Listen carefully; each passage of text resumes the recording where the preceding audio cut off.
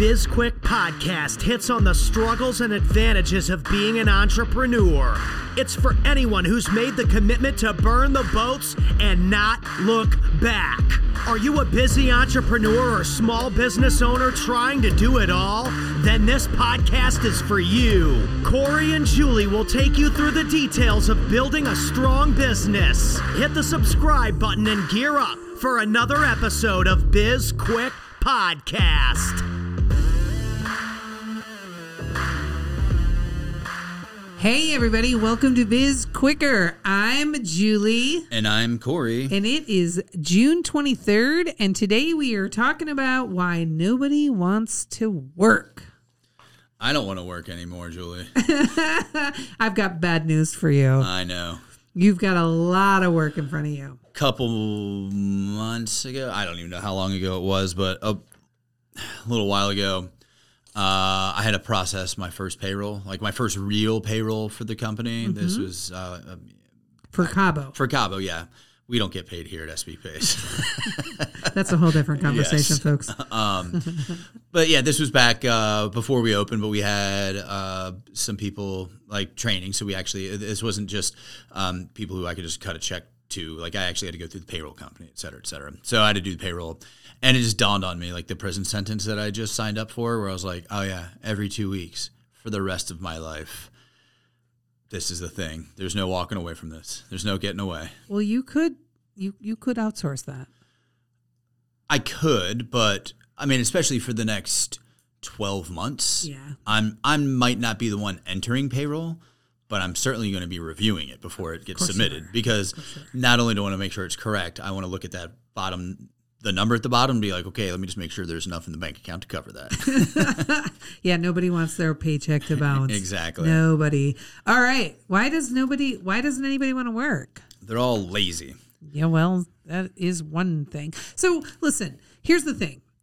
I'm going to ask this question. It's a hypothetical because there's no way we could know the answer to it, but I feel like if anybody could come up with a good, thought process on this, it's you, Corey. If the pandemic had never happened, would we be facing the current labor issues we're facing? I would say no. Okay. It's done a lot of bad things, but I think it's done a lot of good things as well for the whole labor situation. There's definitely been, if you look at the power struggle between employees and employers, like there's been a bit of a struggle that has not been in favor of employees. So this has given them a little bit of some leverage in the argument of how much I can get paid or benefits or just work environment, that type of stuff, where I think that was definitely needed. I mean, at $7.25 an hour for minimum wage, that hasn't changed in a long time, which I think that should be I'm not a big fan of minimum wage because I like what happened more so, where like they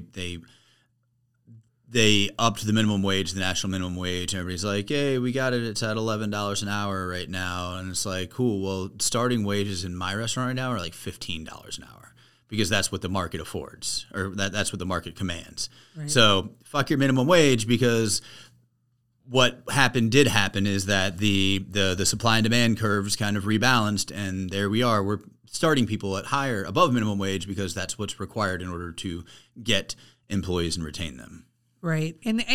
But so what do you think what are the issues? Because pay is up. People are paying more across the board. I think Yes. People are paying more. So we cannot say that, I mean, you can, but pay cannot be the only reason that people aren't working. Yes. And I would agree. And I think it depends upon the job. For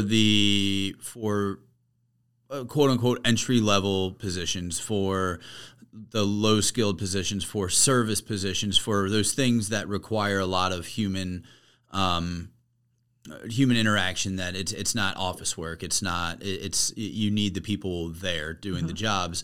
They're generally not fun jobs. They're generally not easy jobs. It's hard work. It's not attractive. And especially in the service industry, you're dealing with a bunch of assholes out there. Not my customers, but everybody else's customers. But I think over the pandemic, people just had time to reflect on their life choices. And I got sucked into it, and like just talking about restaurant life, it's easy to be like, okay, well, this is easy to do this job. Like at a point, it's still hard work, but you can kind of phone it in. The pay is decent. The hours kind of suck. There's all these pros and cons to it, but is this really what I want to do with my life? Do I want to be a server forever?